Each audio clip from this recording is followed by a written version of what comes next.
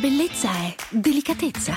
La bellezza è gratitudine. La bellezza è mamma. Festeggia l'amore più grande con un dono speciale. Da Douglas fino al 25% di sconto su tantissimi prodotti e cofanetti regalo. Perché beauty is love. In tutte le profumerie Douglas e su douglas.it. Va bene, siccome abbiamo citato i giovani, i giovanissimi all'ascolto credo abbiano voglia a questo punto di sentire una fiaba. Sì, che è l'altra cosa senza la quale col cazzo che vengo io no, certo, a fare la trasmissione.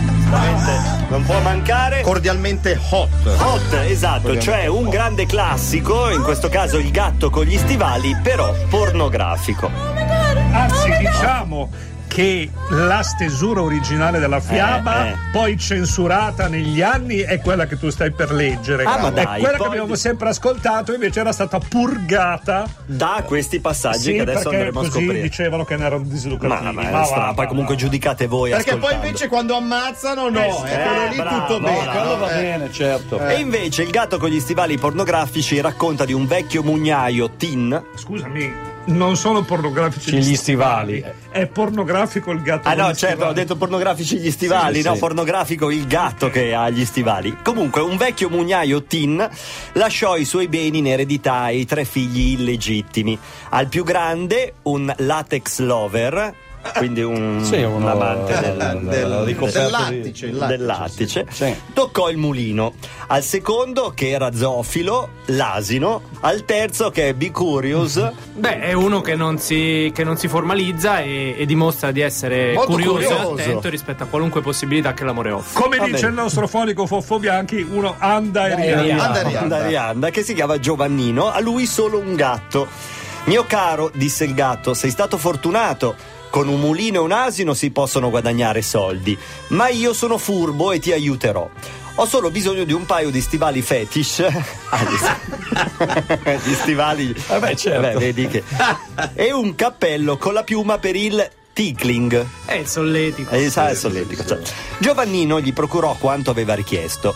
Così agghindato, il gatto con gli stivali fetish si presentò dal re, che è un fake agent. Sono delle persone che ti ingannano ben vestite e ti propongono dei lavori, ma alla fine vogliono piazzarti al posto. Poi il lavoro che ti vogliono fare è un altro, insomma. Che furbi. Con 2 pernici, dicendo che le mandava il suo padrone, il marchese di Carabas.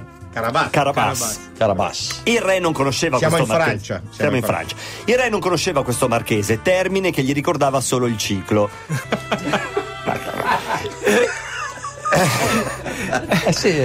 E pensò non Carabas. No, certo. E pensò si trattasse semplicemente di un signore molto gentile. L'indomani il re uscì in carrozza con la sua bella figlia, la principessa Margottina, detta Roventa per la potenza di aspirazione. Ma perché è una che ha molte aspirazioni? Perché devi sempre leggere le cose? Ma perché Roventa mi perché ricordava. non si accontenta, per quello. Comunque sulla strada incontrarono il gatto con gli stivali fetish, che esclamò: il mio padrone è stato derubato da una banda di balordi che gli hanno lasciato solo lo strapon. E qua adesso, Matteo, ti pregherei. Beh, lo strapon è un accessorio che in genere viene indossato dalle ragazze per colmare quella differenza che separa i sessi. Ok, benissimo. Ora è nascosto dietro un cespuglio con su lo strapon. Il re si sentì in obbligo verso il giovane marchese, gli fece portare abiti degni e alla fine Giovannino si palesò bello ed elegante. La principessa Margottina alias Roventa ne fu molto colpita. Intanto il gatto con gli stivali fetish si presentò nel palazzo dell'Orco Maligno, un master che aveva poteri magici e tiranneggiava i contadini slave della zona. Esatto. Beh, qua anche i ruoli sono rispettati. Sì. Chi si ribellava veniva trasformato in un lombrico e poi mangiato durante sessioni di messy food.